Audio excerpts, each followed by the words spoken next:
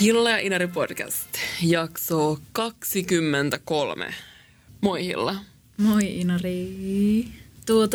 Kiitos kaikille, jotka olitte meidän avajaisissa ja kiitos myös meidän sponsorille Raikastamolle. Oli hiton hyvää, oli todella hyvää verigreippilimua. Myös tämmöinen ei-limun ystävä tykkäsi. Jep, se oli tosi hyvää ja tosi monet myös tykkäs siitä, että Raikastamon tyypit, jos kuuntelette, niin teillä on kyllä hyvä tuote siellä. Joo, todellakin. Tulilla tai jo tulleena. Jep, ja oli kivat juhlat. Niin oli. Olisi kiva nähdä kuulijoita silleen livenä. Jep. Ja kiitos Kosminen tosi paljon, että saatiin pitää teidän tilassa. Kiitos. Kiitos. 23. jakso alkaa maailmasta, joka on kokenut aika naisellisen viikon tai naisisen. On käyty läpi paljon sellaisia juttuja, jotka liittyy jotenkin tällaiseen, ehkä jopa feminismiin. Oli Me Too-kampanja. Ja Inari, miten sä suhtaudut tähän? No, kyllä mä oon tavallaan mielissäni siitä, että tämä kampanja on myös silleen noussut tavallaan tästä sosiaalisesti mediasta näiden perinteisten medioiden kentälle, vaikka en mä oikeasti tiedä, onko sillä nykymaailmassa mitään merkitystä. Mutta joka tapauksessa tosi niin oikeasti monet osallistu siihen. Ja mä just selitin, tai jos puhuttiin tästä aikaisemmin, että nyt jos kävelee jossain silleen yöllä, tai tämä pari viikkoa kun on kävellyt jossain niin kuin yöllä kadulla, niin jotenkin on tullut semmoinen olo, että kukaan ei oikeasti nyt voisi sille ahdistella mua tämän jälkeen. Tiedätkö, siis on jännä semmoinen niin kuin outo niin kuin turvassa olemisen tuntu, meillä kun tämä on tehty niin näkyväksi, tämä rakenteellinen vika. Jep, toi on niin kuin hyvin merkittävää. Ja mä mietin sitä, että sillä viikolla, kun tämä Me Too tuli, sen aloitti muuten jenkkinäyttelijä. Niin sen aloitti jenkkinäyttelijä Alyssa Milano, eikö aloittanutkin? Kyllä. Ja sillä viikolla, kun tämä alkoi, niin mä mietin, tai tämä oli niinku kuumimpana tämä aihe, niin mä mietin sitä, että jos menisi sen viikon viikonloppuna niinku baariin, että huomaisiko siinä käyttäytymisessä jotenkin muutosta? Ja että luultavastihan siellä on nyt heitetty sitten jotain läppää, että no saako nyt koskea neidin pyllyyn, kun on tämä Me Too-kampanja. Niin. Mä siis en itse kirjoittanut tämä Me Tootä ja me jotenkin keskusteltiin tästä, että minkä takia ei. Ja jotenkin mulle se oli enemmän sillä, että mä en kirjoita mitään Facebookiin ja se tuntuu jotenkin vaikealta. Se ei ole niinku, mä käytän niinku muita keinoja ilmaistakseen itseäni ehkä. Selityksen makua varmaan, mutta niin kuin, miksi ei toisaalta. Mutta en nyt tehnyt sitä, enkä varmaan nyt sitten tule tekemään sitä. Ja sitten mä mietin sitä myös, että muistaako kukaan tätä enää. Että oliko tämä niin merkittävä jotenkin kampanja, että vielä näin, kun me otetaan tämä tavallaan asia pöydälle tälleen kahden viikon jälkeen, niin onko se vielä silleen merkittävä ja jotenkin, että se muutos on tullut vai oliko se vaan tällainen somekampanja niin kuin kaksivärinen mekko? No en mä usko kyllä, että se oli semmoinen somekampanja kuin kaksivärinen mekko. Se on kuitenkin niin tavallaan isosta ja tärkeästä asiasta kyse. Että kyllä, että tavallaan siinä on ollut jotenkin kumulatiivisia vaikutuksia. Ja se oli jälleen, kun sanoit tuosta niin päivittämisen vaikeudesta, niin se on kyllä outoa, että mä itse niin mä mietin just sua, kun mä istuin ratikassa ja olin, niin ajattelin, että okei, laitanko mä nyt tämän päivityksen. Että mun se niin liittyy varmaan myös jotenkin se, eikä se, että että identifioidus mä nyt naiseksi, voinko mä laittaa tätä? Okei, no mä oon kyllä niin ahdisteltu tavallaan naisoletuksen läpi. Että siinä mielessä, ja eikö tavallaan oikeasti, vaikka siinä jossain alkuperäisessä tekstissä luki silleen woman, niin tavallaan ehkä se on kuitenkin se, että tavallaan kaikki, jotka ei edusta jotain sitä niin kuin yhteiskunnan normisubjektia, niin kaikki ne, jotka on kokenut sitä jotenkin ahdistelua, niin voi jotenkin nousta sen kampanjan turvin silleen näyttämölle tai jotain. Sitten tämä kampanja myös nostatti pintaan tällaisia valkoisten miesoletettujen postauksia siitä, että miten he nyt näkevät tämän, mikä on luonnollista, että he nyt näkevät tämän jotenkin asian laajuuden ja olivat mun ystäväpiirissä, Facebook-ystäväpiirissä oli monesti niin kuin pahoillaan siitä, että enpä olisi uskonut ja näin edelleen. Mutta tällaisia postauksia teki myös henkilöt, jotka on esimerkiksi ehkä mua vähän kohdellut niin kuin, tai niin, että jotka on ehkä, ei nyt välttämättä, mutta ehkä vähän kuitenkin sellaiset henkilötkin, jotka mä voisin sanoa, että olisi se aihe, jonka takia mä kirjoitan sen Me Too, tai kirjoittaisin sen Me Too siihen. Ja sitten mä törmäsin Instagramissa tällaiseen niin kuin mun mielestä todella hyvään lausahdukseen, jonka oli kirjoittanut Bianca Kronlöf, tällainen ruotsalainen feministinen näyttelijä. Ja hän sanoi, niin kuin, että kiitos valkoiset miehet, jotka tunnustatte ja huomaatte tämän asian laajuuden, mutta jos te olette tehnyt rikoksen, niin tunnustakaa se poliisille, älkää sosiaalisessa mediassa. Mutta tunnus sanoa niin vaan semmoista oman syyllisyyden käsittelyä. Niin. Tietenkin, että pääsee siitä niin kuin eroon. Ja se oli myös vähän käppää, sanon ainakin tämän vielä, että kun sanoin tästä, että tämä on tullut niin kuin myös valtamedioihin, tai päästään kampanjan niin näkyvyyden, niin ärsyttää jotenkin semmoinen niin perusvaltamedioiden niin tavallaan objektiivisuuden illuusio, että joo, nyt tuodaan myös näin niin kuin miesten äänet, miten tämä niin kuin heitä sitten saattaa niin kuin haitata tai jotenkin loukata. Tai tiedätkö semmoinen tavallaan, niin kuin, ettei huomioida jotenkin sitä olemassa olevaa valtarakennetta ja ajatellaan, että sitten se säilyy joku semmoinen niin kuin journalistinen joku balanssi tai tasa-arvo, jos nyt sillä päästään myös tämä mies ääneen nyt keskustelemaan tästä. Sen lisäksi meidän jakso 23 kajahtaa maailmassa, jossa menkat on, tai menkkaveri on punaista. Myös mainonnassa. Mä luin jotain kommentteja, joita oli kirjoitettu tähän niin kuin uutisen alle. Ja siinä oli mainittu sellainen, että joskus 90-luvulla Suosikissa oli sellainen palsta, että sai kysellä, että... Joo, kysy Ekiltä. Bees and Honeys. Klassikko. Onko ok raskaanako? Onko ok, tai olenko normaali, koska menkkaverene on punaista eikä sinistä, oli joku kysynyt silloin. No se on trolli. Siis pieni tällainen ehkä kaksinaismoralismi haiskahtaa tässä. Tai mä mietin sitä, että meneekö tämä nyt samaan kategoriaan kuin esimerkiksi joku H&M-feminismi, että se, että H&M myydään paitoja, jossa lukee feministi tai girl power tai muuta sellaista. Ja sitten se, että Libressellä on niitä hajustettuja pikkuhousun suojia. Että blood normal, niin miksi se pitää peittää jollain hajulla? Niin just se. Tämä linkittyy jotenkin tämä perustaja antropologi Mary Douglasin, joka on puhunut tässä puhtaudesta ja vaarasta, kuinka jotenkin tämmöiset jotkut eritteet näyttäytyy niin kuin jotenkin likasina. Joku tämmöinen tausta, että myös mainonnassa jotenkin näkynyt aika pitkään. Mutta on tämä varmaan silleen kuitenkin hyvä, että miettii niin jotain lapsia. Kyllä mä niin vieläkin muistan vaan, että niin tamponimainoksen lapsuudesta, missä mä oon puhunut sitä aikaisemminkin varmaan podcastissa. Musta ihme karkin näköinen se helvetin tamponipaketti. Mä muistan ton niin elävästi. Niin mäkin. Mä melkein niin voin kuvitella sen niin karkin, mikä siellä oli silleen sisällä siellä. Siinä mainoksessa on tyttö ja poika, valkoinen tyttö ja poika treffeillä. Sitten se tyttö etsii sen lompakkoa sen laukusta, kaataa sen laukun siihen niiden kahvilla pöydälle. Ja sitten se poika kysyy, mikä tää on. Ja se tyttö on vaan silleen, tää on vaan joku karkki tai jotain. Vaikka se on tamponi. Joo, jotenkin tälleen, tää on nyt yksinkertaistettu versio. Jep. Muistan ton niin elävästi. Ja niin itsekin miettii, että mikä helvetti toi niinku on. Niin, jep. Jotenkin, onhan tämä nyt on tää parempi. Rentofeminismi, onko se nyt sitten kuitenkin parempi kuin ei-feministi ollenkaan? Sepä. Ikuinen kysymys. Tämä on myös siinä mielessä ollut tehty feministinen viikko, että oli feministinen foorumi viime viikonloppuna, joka oli taas sillä on jotenkin niin hyvä tunnelma. Kävin kuuntelemaan 2 luentoa just siis sosiaalistipsykologian luennon siitä, kuinka niin kuin kapitalismi vaikuttaa mielenterveyteen.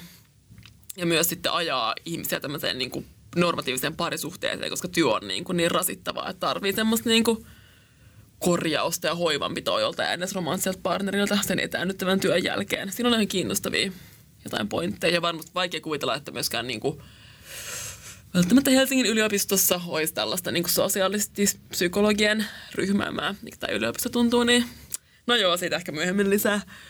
Ja sitten kävin kuuntelemaan myös siis Zelda-sinen tyyppien luennon. Ja siis tosi makea juttu, että Zelda on niin kuin tosi suositeltava, hieno julkaisu. Opitko se jotain siellä? Femfissä. Niin. Kyllä mä pari teoretisoijaa nappasin siis nimet ylös. löyhä aasisilta seuraavaan uutiseen, joka meillä on vielä tässä uutisosiossa, on, että valtiohan tosiaan haluaa vähentää pääsykokeiden merkitystä, joka on nyt sitten johtanut siihen, että nämä pahan parjatut valmennuskurssit siirtyvät sitten vähitellen yläasteelle siirtyvien oppilaiden eteen. Eli toisin sanoen eriytyminen tai eriarvoistuminen alkaa jo sitten siinä niin kuin, hetkinen, minkäs ikäisiä silloin ollaan? 13-vuotiaana tai 12-vuotiaana. Ja silloin on muutenkin ihan siis niin kuin vielä palasina silleen sikiö-ihmisenä. Et silloin pitää tietää, että haluatko opiskella biologiaa vai matematiikkaa. Jep. Että miten nyt sitten menikään, noin niin kuin omasta mielestä, Grahn-Laasonen.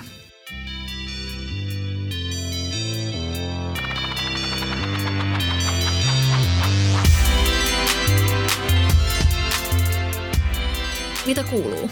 No, tällä hetkellä kärsin jostain ihan ihmeessä selkäkivusta, joka siis yllätti mut eilen bussissa matkalla vetämään mun omaa joogatuntia. Lopulta pääsin niin tänne joogastudiolle, itkin sohvalla. Ja edellisen tunnin oppilas piti sitten mun tunnin. Pääsin päivystykseen, sain sitten lihasrelaksantit. Mutta vähän tällaista vaikeutta ollut tässä ilmassa. Myös sain nyt Kelalta kirjeen, että nyt oli mun viimeinen opintotukikuukausi, mikä on myös sillä herättänyt musta silleen, että voimakkaita tunteita tästä niin parin viikon aikana. Olisi kiva saada toi kandidaatin tutkinto vielä tässä jossain vaiheessa kasaan. Ja tälleen töitä vieroksuvana ihmisenä. On tällaisia sivutoimia, jotka niin vähentää tätä opiskelun mahdollisuutta, niin tällaiset asiat tulee väistämättä eteen. Ja sitten itse asiassa viime viikonloppuna, tämäkin liittyy tähän jollain tapaa, tähän feminismin teemaan. Mä oon selittänyt tästä aikaisemmin, mä oon harjoittelussa tekemässä kirjallisuuskatsausta kehitysvammaisten naisten työllistymisen edistämisestä. Ja pidettiin mun ystäväni harjoitteluparin Lindan kanssa, pidettiin tämmöistä niin kuin näkövammaa koulutuspäivillä esitelmä tästä meidän kirjallisuuskatsauksesta. Ja se oli oikeasti, oli kiva käydä täällä näkövammaisten kuntoutuskeskus Iiriksessä. Se oli siis tosi hieno rakennus. Siellä oli huomioitu tavallaan kaikki niin kuin mahdolliset esteellisyydet. Ja se oli samaan aikaan, se näytti vielä aika silleen esteetseltä. Ja oli myös kiinnostava pitää, kun on tottunut pitää jotain PowerPoint-esitelmää, että yhtäkkiä onkin yleensä ihmiset, jotka ei näe sitä. Ei näe sitä PowerPointia, ei näe niin kuin mua. Niin siinä jotenkin ääni sai ihan niin uudenlaisen merkityksen, vähän niin kuin tässä podcastissa. Ja myös huomasi niin kuin sen tavalla, miten tietoinen on myös omasta ulkoisesta olemuksestaan, kun esiintyy. Ja kun se on yhtäkkiä poissa, niin tavallaan mitä muuta sitten onkaan. Se ääni. Niin. Hyvä, että sä oot harjoitellut täällä näin. No, sanos muuta. Jep. Täällä podcastissa. Jep. Joo, se oli kasvattava kokemus. Kyllä toi on tuntunut tavallaan, että on saanut silleen jotain oppinut paljon ton harjoittelun myötä. Itse tulin tänään Vaasasta. Ensin bussilla, sitten junalla. Ensin siinä bussissa alkoi puolimatkassa soimaan yhtäkkiä, kun juuri kun mä olin päättänyt, okei, ehkä mä voisin vielä nukkua, kun olen nukkunut noin 4 tuntia sen takia, että ensin saanut unta ja sitten piti herätä siihen bussiin, joka lähti 7.20. Ja sitten just kun mä sulin silmät, niin bussikuski päätti laittaa soimaan Yle Radio Suomen, josta tuli sitten Jonna Tervomaata ja muita suosikkiartisteja. Ja sen lisäksi joku mies oletettu haukotteli mun takana ja joka kerta kun se haukotteli, niin semmoinen niin kuin öinen tuulahdus tuli siihen niin kuin hajukenttään.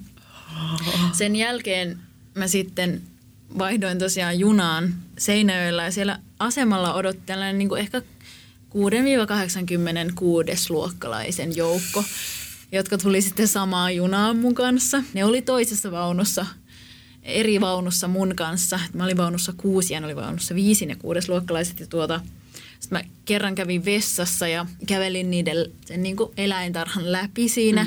Ja jotenkin kyllä ihan silleen konkreettisesti hyppi toistensa päällä ja myös joku lapsi työnnettiin mun selkää vasten silleen, että sen kaveri tönäsi sitä. Ja sitten mä jotenkin huomasin ajattelevani silleen peruskoululaisia. Näitä peruskoululaisia, joka ehkä linkittyy tähän meidän teemaan vähän, koska meidän aiheena on vähän niin kuin koulu. koulutus, oppiminen. Sivistys. Jotain sinne päin. Jep. Ja mähän on siis käynyt Steiner-koulun alusta loppuun saakka. Usein parjaan, mutta sitten just huomaan sisimmässäni ajattelevani näin, että peruskoululaiset. Ja siis mä mietin siinä kävellessäni sinne vessaan, että mä en olisi ikinä selvinnyt hengissä peruskoulusta. Tai mä uskon, että jos mä olisin käynyt sen koulun, niin mä en puhuisi tällä hetkellä mitään, koska mä olisin niin jotenkin ahdistunut ja sisäänpäin kääntynyt. Se metelin taso oli niin kova. En mä väitä, etteikö Steiner-koulussa olisi ehkä vielä jopa kovempi, mutta jotenkin se tunnelma niin kuin on kuitenkin eri. Joo, kun sanotaan, että sä et ole selvinnyt hengissä, niin kyllä mä niin kiitän silleen jotain onnea, jotain silleen korkeampia voimia. Että mä oon selvinnyt hengissä niin kuin tavallisesta peruskoulusta Espoossa kaikilla rakkaudella. Tai ei oikeastaan rakkaudella. Ja kyllä mä itsekin, jos tässäkin olen puhunut moneen otteeseen, just sairastuin paniikkihäiriön 11-vuotiaana vitosluokalla, minkä mä uskon niin kuin kyllä vahvasti liittyvä siihen tunnelmaan, mikä siellä niin kuin koululaitoksessa silleen vallitsi ja siinä niin kuin mikä se ryhmädynamiikka oli. Ja enemmän mä pari vuotta ei varmaan kyllä puhunutkaan mitään. Niin. Ja silloin on kyllä niin kuin kauaskantoiset vaikutukset sillä jotenkin hirveydellä. Niin. Mutta sitten toisaalta mulla on jäänyt niinku se, että esimerkiksi nyt kun mä sanoin, että okei, nyt mä oon sanonut tässä podcastissa ääneen, että mä oon käynyt Steiner-koulun, luultavasti ehkä 50% meidän kuulijoista alkaa nyt kyseenalaistaa kaikkia, mitä mä sanon tässä, koska ne tulee jostain, niinku, ne kumpuaa jostain tuollaisesta lahkoajattelusta. Mutta toi on kyllä outo, koska mulla taas ei ole, että mä oon ainakin silleen niinku fiilistellyt Steineria, just niin kuin mun vanhemmat meinas laittaa Steinerin lapsena. Mutta kun ajattelin, että mä en saa kavereita lähimaastosta, niin mua on laitettu Steineriin, mutta en mä kuitenkaan saanut niitä kavereita. Ja sairastuin paniikkihäiriöön ja olin koulukiusattu, joten Steiner olisi kuitenkin voinut olla mulle sille lempeämpi vaihtoehto. Ja kun selitit tuossa mulle aikaisemmin, niin mä niin aloin miettiä sitä, että kuitenkin niin Steinerissa on joku niin filosofinen viitekehys, millä se koko niin systeemi opetus pohjautuu, mitä peruskoulussa ei tavallaan ole. Että sehän on muodostunut vaatikin silleen, että on ollut jostain kyliä, mihin on tullut ihmisiä, tai kun opettaja jostain, ja sitten lapset on tuotu jokin latoon, niillä on opetettu vähän asioita. Ja sitten silleen se on niin jotenkin siinä.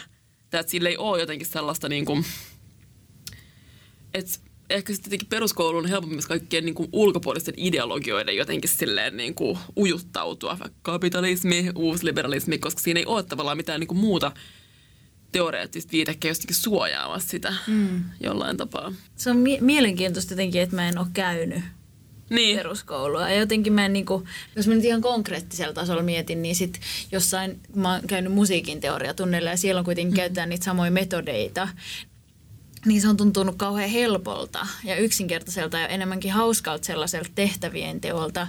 Ja sit mä oon niinku erottanut sen tavallaan koulusta, kun koulunkäynti on ollut mulle silleen, että kaikki pitää tehdä niinku itse ja sitten, että peruskoulussa on niinku täytellä juttuja.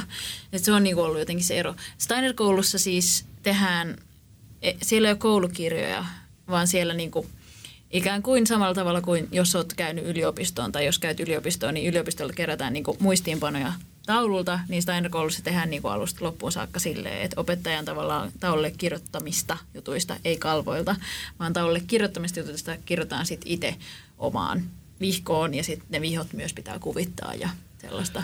Mulla tulee mieleen tuossa David Lynch-dokkari, kun Lynch kertoo siinä, kun Rakkautta ja anarkiasta. Tästä on nyt jo aikaa, mutta kävin Rakkautta ja anarkiasta katsoa sen silloin kuukausi sitten. Ja sen Lynch mainitsi siinä, että sen äiti ei suostunut koskaan ostaa sille värityskirjaa, vaan se halusi, että se itse niin tekee ne piirustukset. Ja on toi, niin kuin, kyllä mä voin ymmärtää, että lapsena tiettyä kaipaa jotain semmoista. Sitten tulee turvan tuntua, että on joku tämmöinen niin selkeä, rajattu joku foorumi, mihin pystyy niin sit vaan täyttää se ns. Oikean tiedon.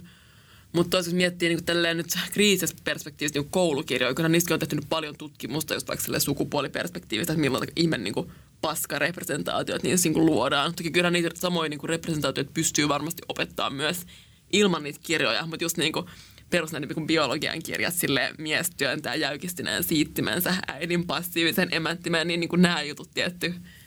Niin. Mitä ne jotenkin viljelee kuitenkin noi ala-aste koulukirjat. En mä tiedä sitten, että opetittiinko sitä kuitenkaan sitä erillä tavalla. Niin, totta. Miksi mua naurattaa? siis. Se oli tämä mun lennokas esimerkki, joka sai. Muistan esimerkiksi, että ehkä 7. luokalla meidän piti siis piirtää penis ja vagina. Meillä ei kyllä suotu tollastakaan. Meidän piti siis piirtää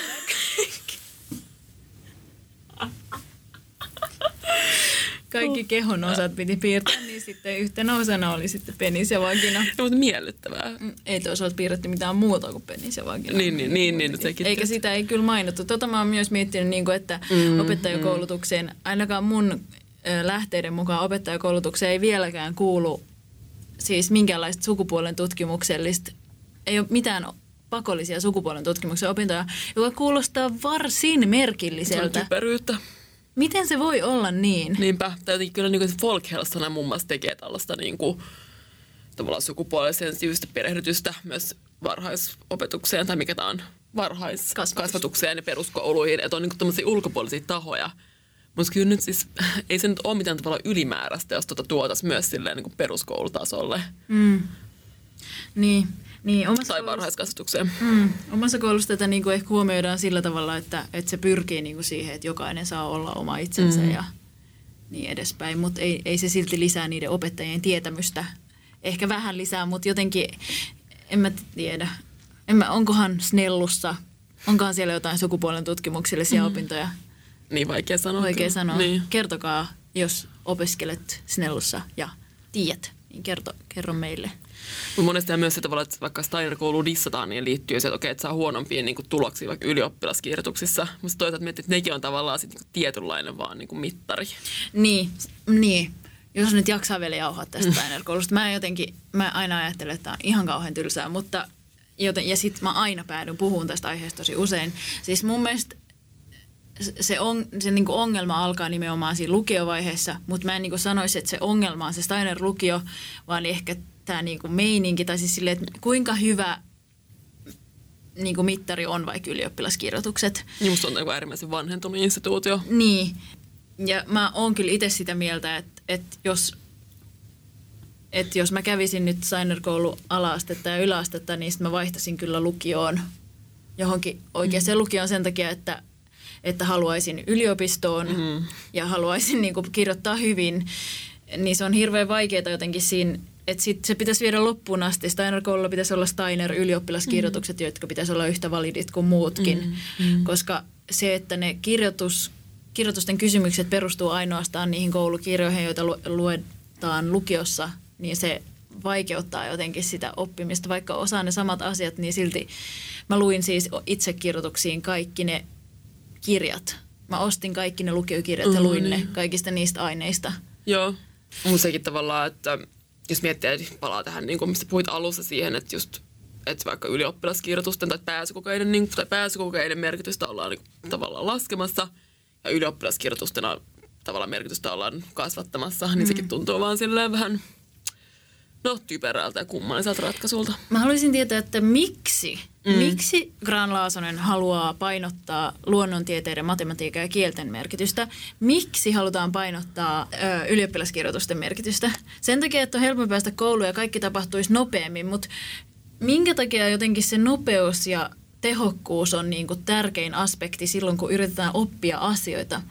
Niin kuin, miksi lapsilla ja nuorilla on niin kiire? Niinpä. Tai mikä se on se, ehkä tämä on sanottu jossain, mutta mikä se on se niin kuin päämäärä siinä, että halutaan, että 18-vuotias menee suoraan yliopistoon ja tietää heti, mitä haluaa tehdä isona. Tai siis 18-vuotias, 14-vuotias. Niin, niinpä. Että yhteiskunta ei joutuisi sitten maksaa niitä niin joutilaita vuosia tässä välistä, jotain tällaista niin kuin kapitalistista saastaa. Tuleeko siitä oikeasti hyvä? Miettikää, niin kuin, tuleeko siitä hyvä? Niin jotenkin rinnastuu jotenkin mun mielestä rakentamiseen jollain tapaa. Tai silleen, että jos niin kuin nopeasti rakennetaan joku paskahökkeli jonnekin, joka näyttää sille ihan kivalta, vaikka se onkin semmoinen niin kuin uuden punaisen tiilinen, niin kuin limenvihreän värinen. Mutta sitten se kuitenkin kohta niin kuin kosteusvaurio. Niin. Sen näyttää ihan paskalta.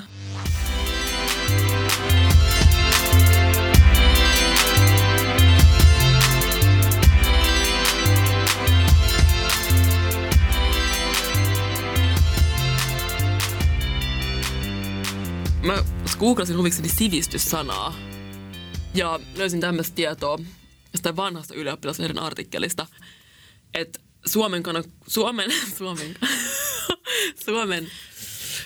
Suomen kielen sana, koulu, juontuu ruotsin ja latinan kautta kreikasta, jossa sana skole, yksi merkitys oli joutilaisuus. Joutilaisuus, saatana. Sitä ei kyllä niin paljon oikeastaan tarjota. Ja tämä raivostuttaa mua erityisesti, niin kun kelasit sanoa, että joo, että mun opintot on nyt loppu. Koska mä oon kuitenkin itse silleen niin halunnut edetä rauhassa ja silleen opiskella muutakin kuin vaan ne pakolliset kandikurssit. Niin oppia silleen niin monia sit sivistää itseään. Sitä ei vähän niin sallita mulle. Ja sitten me luettiin yksi toinen Ylioppilaslehden uudempi juttu, jossa tämä jutun kirjoittaja Tuija Siltamäki oli peloissaan omasta sivistymättömyydestään TMS. Ja hän just kirjoitti siitä, että miten hän niinku istuu opiskelukavereiden kanssa kaljalla ja viettää aikaa siellä ja jotenkin pelkää sitä omaa sivistymättömyyttään.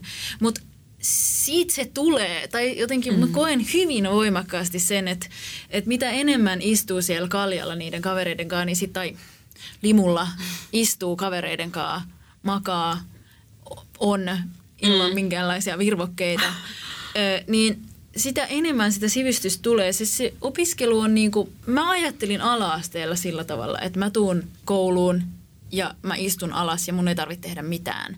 Ja sitten nämä ihmiset opettaa mulle kaiken. Ja mun ei tarvitse niinku itse mitenkään vaikuttaa siihen mun oppimiseen. Mä ajattelin näin oikeasti todella kauan. Mutta yliopistossa sen ei pitäisi, tai korkeakoulussa sen ei pitäisi olla silleen, vaan yliopisto antaa ne rakenteet ja loput tehdään niinku itse. Ja nimenomaan sellaisen niinku joutilaisuuden ja ajattelun kautta. Ja tästä mulle tuli mieleen sellainen ajatus, joku löyhä linkki. Mä kuuntelin tällaista ruotsalaista podcastia kuin Värvet ja siinä haasteltiin The Arkin entistä keulahahmoa Ulla Saloa. Ja Ulla Salo sanoi siitä omasta sosiaalisen median käytöstä, että hänen pitää niinku kontrolloida sitä tai jotain muuta vastaavaa, koska se vähentää niin paljon hänen ajatteluaan. Ja sitten yhtenä päivänä mä unohdin kännykän kotiin ja sitten mä huomasin joka kerta, kun mä ajattelin, että nyt voisi ottaa kännykän. Ja ne hetket oli esimerkiksi sellaisia, että mä odotin, että mun tietokone kirjautuu sisään mun profiiliin. Se aika on ehkä 30 sekuntia. Jos kaiken ton ajan täyttää niin kuin jollain Instagramilla, niin ei siinä tule ajatuksia. Ja mä ällöttää tavallaan sen, kun kellaan, mitä tommoinen niin ärsyketulva tekee ihan oikeasti niin jotenkin neurologisesta perspektiivistä aivoissa. Eli tulee sellainen niin likainen olo melkeinpä, mikä tulee myös silloin, kun niin nappaa, vaikka herää yöllä, alkaa katsoa jotenkin Instastoryä, niin sitten tulee jotenkin semmoinen tukehtuva fiilis sillä jotenkin kognitiivisesti. Myös fyysisesti se alkaa mulla jotenkin niin kuin tuntua tässä kulmakarvojen niin kuin keskikohdassa. Jep, kolmannessa silmässä. Nimenomaan. Mutta vaikka sanoit tuosta, että sivistystä, että sivistys karttuu myös keskustelee ihmisten kanssa tai on jossain siinä opiskeluyhteydessä, niin kyllä mun mielestä myös pitäisi olla siis oikeasti aikaa esimerkiksi opiskella eri juttuja. Kyllä mä olen vaikka tyytyväinen siihen, että mä oon käynyt jonkun estetiikan tai taidehistorian kurssin, vaikka mä opiskelen jotenkin sosiaalipsykologiaa. Ja myös kun monesti tuntuu, että valtiotieteellisessä tiedekunnassa monesti painotetaan sitä, että joo, että tämä opettaa teille kriittistä ajattelua. Mä en usko, että hirveän jotenkin perinpohjainen kriittinen ajattelu voi muodostua, jos tietää vaan jostain yhdestä kapeasta teoriakentästä. Ja mihin sitä silloin voi reflektoida, jos ei tiedä oikeasti historiasta tai mistään muusta rakenteesta. Niin. Haluaisin lohduttaa myös tätä Ylioppilaslehden artikkelin kirjoittajaa sillä, että jos ajattelee, että ei tiedä, mikä on kyllä ehkä vähän eri asia kuin jos ajattelee, että ei ole sivistynyt. Mutta mulla on itsellä jotenkin sellainen kokemus, että niin kauan kun mä ajattelen, että mä en tiedä mistään mitään, niin mä tiedän jonkin verran asioista, koska mä ymmärrän sen, että mä en voi tietää tarpeeksi koskaan. Sepä, että mullakin tuohon liittyy vaan sellainen vaativaisuus itseä kohtaan tavallaan. Mun pitäisi oikeasti nyt tietää silleen koko jotenkin länsimaisen tieteen historiaa, silleen filosofinen jotenkin pohjarakenne, ja mä voisin silleen jotenkin tavallaan olla sivistynyt. Mutta kyllä toi tuosta myös ilmeni tuossa jutussa, että toi on linkittynyt myös vahvasti luokkaan siihen, että millaisesta sosiaalista taustasta sitä ponnistaakaan. Että kyllä se saattaa just, tai kyllä on kuullut siis myös omien ystävieni ja tuttujen silleen kuvaus siitä, että jos on vaikka, että ei ole vaikka akateemista perheestä, ja sitten kuitenkin lähtee itse kohti akateemista uraa tai yliopistoon, korkeakouluun, niin jotenkin se saattaa jäädä semmoinen jännä alemmuuden tuntu. Että ihan kuin olisikin vähemmän sivistynyt, kuin paljastuisi siinä sivistymättömyydessään. Ja tänä kesänä mä aika paljon mietin sitä, koska meilläkin vaikka mun omalla perheellä, että ei meillä ole koskaan ollut rahaa. Että on ollut silleen vanhemmat riiteli rahasta ja oli semmoinen jotenkin vähän niin kuin huolestunut olla sen suhteen, että ei silleen ollut niin kuin ylempää keskiluokkaa. Mutta kuitenkin on tavallaan niin kuin se akateeminen viitekehys ja sitä kautta tuleva sosiaalinen pääoma, mikä kuitenkin varmaan myös vaikuttaa jotenkin, on vaikuttanut silleen muun jotenkin tulevaisuuden suunnitelmista ja jossain semmoisessa niin kuin pystyvyyden kokemuksessa ja luottamuksessa itseä kohtaan. Ja just niin kuin itse mietin, että mistä me puhuttiin ennen tätä nauhoitusta, että kyllä musta semmoinen niin kuin tietynlainen feikkaaminen on aina myös ihan suotavaa tai niin kuin esittäminen. Ja se myös tavallaan niin luottaa, että ymmärtää niin kuin asiat silleen, miten oikeasti ymmärtää. Tavallaan, että niiden taustalla ei ole mitään jotenkin vaikeampaa rakennetta, mitä ei voisi tajuta. Tiedätkö? Tai jotenkin vaikka sitten niin kuin, vaikka siinä joutuu väliin myös menee niin sillä rajalla, että esittääkö tietämänsä. Mutta toisaalta ei ole näin helppoa määritellä, että, miten, että onko se esittämistä vai että onko se oikeasti niin kuin hiffannutkin sen jutun. Ja tuleeko se esittämisen tuntumaan niin omasta vaativuudesta? Niin. No, en mä tiedä. Ehkä jos konkreettisesti miettii, että joku puhuu mulle jostain elokuvasta, jota mä en ole nähnyt. No silloin mä kyllä sanoin, että mä en ole nähnyt sitä, koska mä en ole nähnyt elokuvia. Mutta jos puhuu jostain aiheesta, josta oikeasti pitäisi tietää, jostain tyypistä, joka on selkeästi äänensävystä päätellen sellainen ihminen, jonka nimi pitäisi heti muistuttaa itseään jostain, niin feikkaa ja googlaa myöhemmin. Niinpä, jep. Silleen se menee, kaikki tekee sitä. Mä teen sitä koko ajan. Vaikka toisaalta myös sillä niin siistiä, että voi oppia myös muilta ihmisiltä. Että ajaa, että okei, mä en tiedäkään niin kuin tästä filosofista niin paljon, että vaikka se niin kertoo mulle. Tai jotenkin sillä, että okei, toi bändi ei ole mulle tuttu. Niin. Koska yleensä ihmiset myös tykkää silleen niin kertoo. Ja tämä on myös hienoa jotenkin orgaanista oppimista, mitä voi tapahtua silleen. Niin, mutta jos nyt esim. Et tiedä, mikä on Me Too-kampanja, niin googlaa. Jep, niinpä, koska nykyään se on niin helppoa. Voi nappaa se älypuhelimeen sekuntissa katsoa. Oikeasti vaikka sen keskustelun aikana voit napata sen. Se ei ole enää niin silleen paheksuttavaa. Ja toinen tällainen, niin kuin, jos oot sosiaalitieteilijä, niin mulla on mun sosiologiseen sivistykseen on auttanut parjattu pääsykoekirja, se sosiologian vihreä pääsykoekirja Helsingin yliopistoon, joka vaihtui toissa vuonna. Sen on kirjoittanut Kimmo Jokinen ja Kimmo Saaristo. Sen nimi on sosiologia ja siinä on vihreä kansi. Siinä on miten sen sanoisi, vähän niin kuin se lapsen kengissä tai jotenkin siinä on niin kuin esitelty sosiologiset pääteokset sellaisella lapsen kielellä. Jep. Ja siitä mä muistan monia asioita, joita mä en muistaisi. Ainakaan ennen sitä sosiologian klassikot-kurssia, joka tulee sitten tokan opiskeluvuoden syksyllä. Mutta niin, se on tosi hyvä semmoinen perusteos. Ja niitä klassikoita käytetään siis muuallakin. Siellä käydään Foucault ja Bourdieu. Niin oppii vaikka Pierre Bourdieu'n sosiaalisesta pääomasta, mistä me just vähän äsken niin puhuttiin. Eli siitä, kuinka niin kuin on erikseen sitä taloudellista pääomaa, sitten myös sosiaalista pääomaa, mikä saattaa just näkyä sitten tuossa miten jotenkin sivistyneeksi itsensä tunteekaan.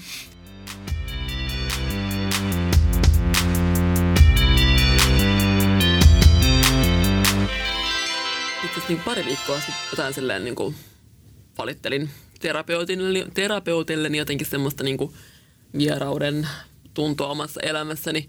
Ja jotenkin vähän silleen niin kuin haastaa ja leikkimielisesti kysyi multa, että no mikä se sitten tulisi isona? Ja mä olin sillä jotenkin, että no en mä tiedä, kun mä oon niinku kiinnostunut vaan niinku näistä eri asioista. Että eikö mä voisin niinku olla sille joku Jörn Donner, mitä myös tää siis Tuija Siltamäki haastatteli tässä ylioppilaslehden jutussa. Jotenkin, että vaikka Jörn Donner varmaan hän on myös ollut sillä ehkä häikäilemätön siinä, että se on niinku päässyt jotenkin niin pitkälle ja sillä on ollut oma varmasti taustansa.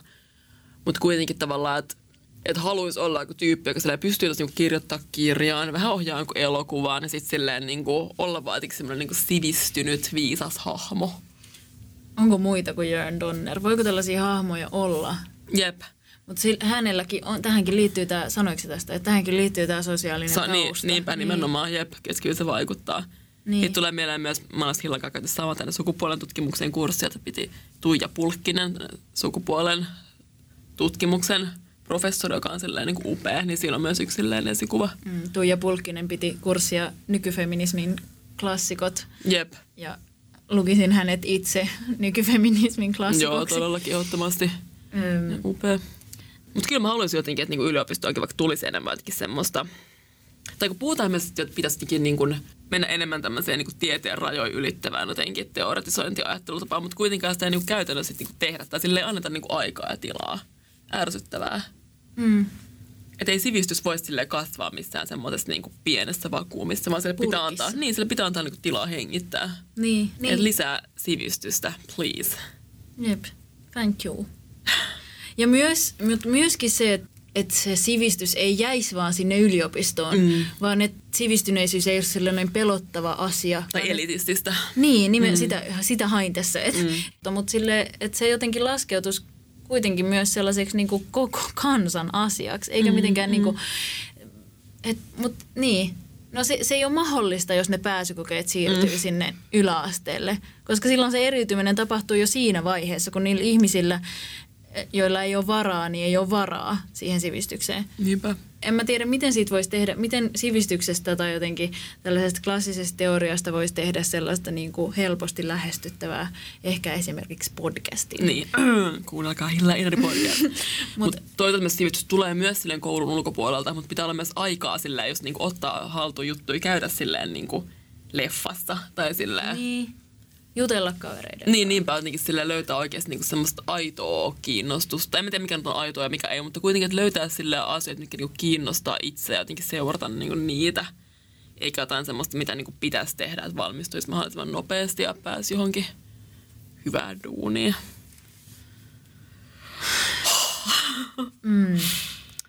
Mä olin viime perjantaina just Kaljalla opiskelukavereiden kanssa. Ja tämä johtuu ehkä siitä, että mä en hirveästi harrasta tällaisia opiskelijatapahtumia. Niin mä ekaa kertaa ennen 3. vuoden opiskelijoiden 3. vuoden syksyllä koin sellaisen, että me ollaan kaikki näitä sosiaalitieteilijöitä ja tuntuupa se jotenkin hyvältä ja fiilisteltiin siinä yhdessä. Ja se tuntui jotenkin siltä. Me oltiin niiden vanhojen viisaiden valkoisten miesten nuoruuden äärellä. Jotenkin se tunne, mikä on Mika Waltarin suuri illuusioni. Siinä kirjassa mun mielestä välittyy sellainen tunne siitä niin kuin nuoruuden jotenkin joutilaasta sivistyksen luomisesta ehkä enemmänkin. Tai siitä, että miten siihen päätyy muuten kuin vaan niin kuin pänttäämällä kirjoista. Joo, mä itse en ole varmaan saanut tarpeeksi vaan tuollaisia kokemuksia. Tai mulla niin kuin jotenkin sosiaalipsykologian saralta ei niin kuin just nouse tällaisia. Vaikka mä olin itse asiassa eilen niin kuin yhden sosiaalipsykologian professorin eläköitymispuhetta seuraamassa. Siellä tuli ihan sellainen hauskaa jotenkin sosiaalipsykologifiilis, koska siellä oli niin kuin sosiaalipsykologian kaikki professorit. Vähän jotain tätä niin kuin meidän ikäpolvea myös. Sitten tämä niin kuin todella arvostettu professori Karmela Liebkind piti siellä niin kuin aina viimeisen puheensa. Siinä myös toinen semmoinen niin kuin, just semmoinen hahmo, mikä voisi joskus siellä mielellä olla. Niin, selkeästi koulutus kuitenkin on jonkinlaisessa niin kuin murroksessa, on niin kuin puhuttanut paljon. Tai just Imagelta tuli koulutusnumero, Astralta tuli koulutusnumero. Imagen koulutusnumero sai kriittisen vastineen kriittiseltä opettajaverkostolta, että on selkeästi sellainen asia, mikä nyt on pinnalla. Ja koulutushan on, nyt tulee taas uusi lukio-uudistus. Totta.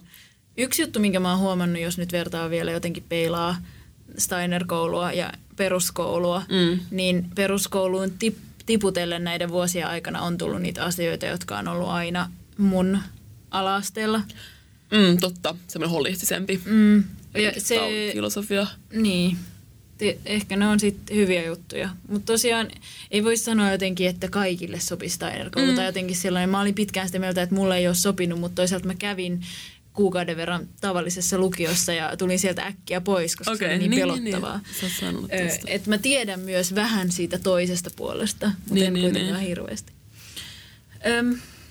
Mä en nyt ehkä osaa sanoa tästä sen enempää. Ehkä myös se, että kaikille ei sovi mikään opiskelu. Niin. Sitä me ollaan ehkä yritetty sanattomasti painottaakin, niin kuin, että ei se opiskelu liity siihen, että pääsee johonkin kouluun, vaan siihen oman kiinnostuksen kehittämiseen jollain tavalla. Elämän koulu. Että kyllä niin kuin, Suomi on silleen todella niin kuin musta koulutuskeskeinen maa. Että kyllä jos miettii jotain niin kuin muita mestoja, niin että siellä ihmiset tavallaan voi niin kuin sanoa olevansa jotakin ilman, että niillä on välttämättä tutkintoa asiasta, mutta täällä se on aika vaikeaa. Myös valkoiset miehet aika usein onnistuu sanomaan olevansa jotakin, vaikka niillä ei olisi mitään tutkintoa. Se on totta. Kuitenkin just vaikka sekin, että mä miettinyt, että olen joogaohjaaja, mutta ei mulla niinku välttämättä ole just sitä sertifikaattia. Tai jos miettii vaikka muusikkoystäviä, niin jotenkin, että tuntuu, että kun sille ihme niinku yhteiskunnan normi vaatisi jonkun semmoisen, niinku, että näytät tää sun paperi, että sä oot jotakin. Et se on jotenkin tosi niinku tuskastuttavaa. Kirjailijat saattaa olla siinä poikkeuksia yhä, koska aika monilla kirjailijoilla, jotka on kirjoittanut paljonkin kirjoja, tai joillain kirjailijoilla Suomessa ei ole minkäänlaista tutkintoa aiheesta. Että ne on niinku lukenut itse, kehittänyt sitä omaa jotenkin kiinnostusta, ja sitä harvoin kyseenalaistetaan. Että tämä taiteen koulutus on niinku jotenkin oma keskustelunsa. Mulla tuli tässä mieleen, joskus mä olin mun isäni kanssa kahvilla Latipalatsissa. Sitten mä kävin yli vessassa ja siihen meidän pöytään olisi ilmestynyt semmoinen niinku vanhempi mies semmoisessa isossa toppatakissa värikkäässä. Ja mä en eka niinku tajunnut, että se oli mun isällä aika paljon silleen, hän niinku helposti ottaa ihmisiä ystävikseen ja silleen tuntee aika paljon ihmisiä. Ja sitten istuin siihen pöytään ja niinku, me esittäydyn tämän mies sanoi, että joo, niinku, että Peter, mä olen, että moi Inari. Sitten silleen mä olin, niin, että se on niinku Peter on Bach, joka siinä niinku istui meidän pöydässä. Koska mulla on nyt, mä en tiedä, kun mä oon tässä varmaan puhunut, että mulla kuitenkin on näitä niinku elokuvaohjaushaaveita, tai ainakin dokkariohjaushaaveita. Ja sitä oli varmaan niinku itse asiassa, tämä oli varmaan viimeinen kesä, kun Peter on Bach oli vielä elossa. Mä olin ollut niinku Sodankylän leffafestareilla. Me alettiin nopeasti puhua siinä jotenkin niinku elokuvakoulutuksesta. Ja muistan vielä, kun Peter on Bach sanoi mulle jotenkin, että no en minäkään mitään kouluja käynyt, mutta ei se ole välttämättä niinku tärkeintä. Mitä? Ja se kerrottaa nyt? Se oli semmoinen voimattava hetki. Kyllä mä oon sitä silleen varjellut. Oot sä jotenkin mietin, että oot sä jotenkin salaillut tätä? No en mä nyt tietoisesti kyllä oo. Varjellut, ehkä se oli hyvä sana.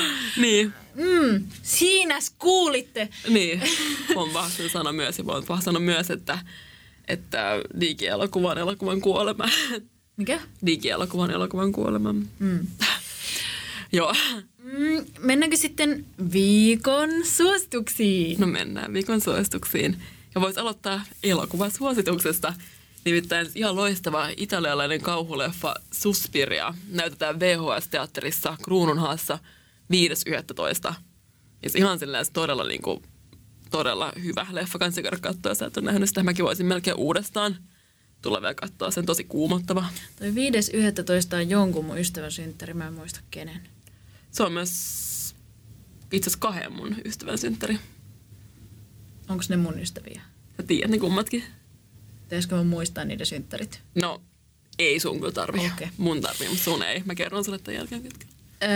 Toinen suositus on persimonit. Persimonit, jep. Siis ne tuli oikeastaan mun aikaisemmin kuin yleensä. Se niin oli tuli. ihanaa. Sellaisia kypsiä löytää niin ihan ok hinnalla. Mun lähikuomarketissa €1,99 kilo. Tämä varmaan liittyy johonkin kapitalismus-helvetismukseen, koska niitä myytiin viime vuonna varmaan niin paljon, että Niinpä sepä. sitten ne yritti jotenkin luontoa pakottaen saada ne aikaisemmin ja saivatkin. Yleensä on tullut vasta joulukuussa mun mielestä. On ne marraskuussa. No marraskuussa totta, ja nyt tuli aikaisemmin. Nyt tuli paras hedelmä oikeasti Paras kaiken hedelmä. kanssa.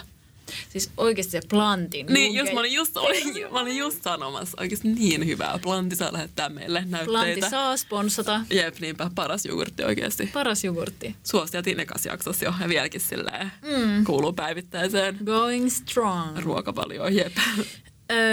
Kolmas suositus on Helsingin kirjamessut. Jep, nähdään siellä. Jotenkin tulee semmoinen niinku, hyvällä tavalla semmoinen hyvä olo. Kyllä on se hyvä syksyinen fiilis. Joo, niin tulee. Mulla on hyviä muistoja sieltä kirjamessulta, vaikka siis messut yleensäkin siis paniikkikohtaus. Ja messut on aina jotenkin, siellä on aina niinku samat spelttituotteiden esittelijät, niin tietty niinku joidenkin semmoisen niinku irlantilaiskorujen, kielettikorujen tyypit on siellä. Kyllä tuolta löytyy, tuolta kirjamessuiltakin sellainen. Niin löytyy, ihan varmasti löytyy.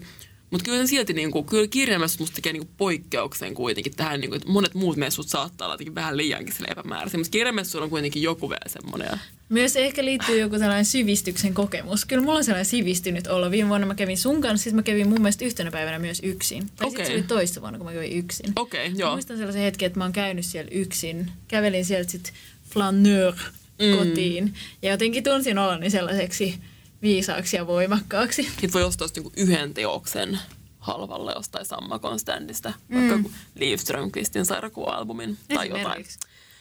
Mutta niin kirjamessut on tosiaan messukeskuksessa, mutta samaan aikaan on myös Pasilan rauhanasemalla Vaarykirjamessut, mikä on siis ilmainen tapahtuma. Ja tosi paljon kaikkia kiinnostavia just standeja ja just esityksiä. Sinejä. Jep, suosittelen kyllä lämpimästi ja tosi lähekkäin myös toisiaan. Pasila on vaan, niin kannattaa käydä ehdottomasti noin molemmat. Tai jos ei ole vaikka varaa mennä kirjamessuille, niin kannattaa todellakin mennä vaarakirjamessuille. Nähdään myös siellä varmasti.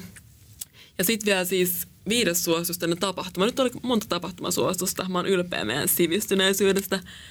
Siis Jyväskylän ylioppilasteatteri on tehnyt siis Jyrki Nissisen yli 10 000 koiran koiranäyttelysarjakuvasta teatteriesityksen. Ja Jyrki Nissen sarjikset on siis jotain mun niin vähän suosikkeja älyttömyydestä. Ja mä oon nyt sunnuntain menossa katsoa tätä esitystä. Jyväskylä? Joo, kyllä. Mä en ole koskaan siis käynyt Jyväskylässä. Mä oon käynyt kuule. Matkakeskuksessa. Mutta itse vielä niin kuin, nyt kun kuuntelette perjantaina toivottavasti meidän jaksoa, niin tää sunnuntai vielä mahdollisuus nähdä tää esitys Jyväskylässä. Niin, kirjamessuthan alkoi siis eilen. Niin, totta, jep. Eli kunnon tämmöinen tapahtumien viikonloppu. Tämä jakso oli nyt vähän niin kuin tässä. Ei meillä ole muuten koskaan sanottu, että seuratkaa meitä tai tykätkää meistä Facebookissa. Tai ainakaan pitkää aikaa ei olla sanottu, että tykätkää meistä Facebookissa. Niinpä. Ja sinne lisää tykkääjiä. Ja nyt me unohdettiin puhua siitä kouluerotiikasta. Niin unohdettiinkin. Voidaan me sanoa se vielä? Voidaan. Siis kouluhan on jotenkin miksi koulu on niin hirveän jotenkin eroottista? Liittyykö se vaan johonkin oppilasopettajan valtasuhteeseen? Onko se kuitenkin ällöttävä maskuliinisuus läsnä sitten taas kerran? Mutta on kuitenkin esimerkiksi siis tämmöinen niinku saksalainen leffa, yli vuodet 29, murrosiässä. Mä en halua sanoa saksalaista nimeä, koska mä en osaa saksaa hirveän hyvin. Niin siinähän on tää, että on se joku upea semmoinen niin kuin opettaja tarjoaa nämä kaikki ihan kuumana nämä tytöt tässä tyttökoulussa, etenkin yksi tyttö, ja niille tulee vähän niin kuin semmoinen suhde, ja tämä tyttö lopussa melkein niin kuin tappaa itteensä sen opettajan tai rakkauden tähden. Ja siinä on sellainen eroottinen lataus. Mä haluan nähdä ton. Joo, mutta kyllä tämä niin jostain kertoo, että tämä niin koulumiljöö on toiminut myös sille perustakin pornoleffojen silleen niin paikka, ne lyhyet hameet ja jotenkin se. Niin, kyllä siihen liittyy joku... Ja sellainen katselun kohteena oleminen. Niin, siis kyllä siihen liittyy siis monia huonoja juttuja, mutta toisaalta siis mä haluaisin erottaa nyt niinku silleen seksin todellisesta elämästä. Joo, meidän pitää tehdä se vielä myöhemmin sille ajan kanssa. Niin, koska siis lyhyet minihameet, valtasuhteet, en mä tykkää niistä oikein. Mutta sä sanoit jossain jaksossa, että seksi on vähän niinku leikkiä. Niin, se on totta. Ja sivistys on seksikästä. Noniin, hei. Fantasioikaa, lukekaa. Nähdään taas 2 viikon kuluttua.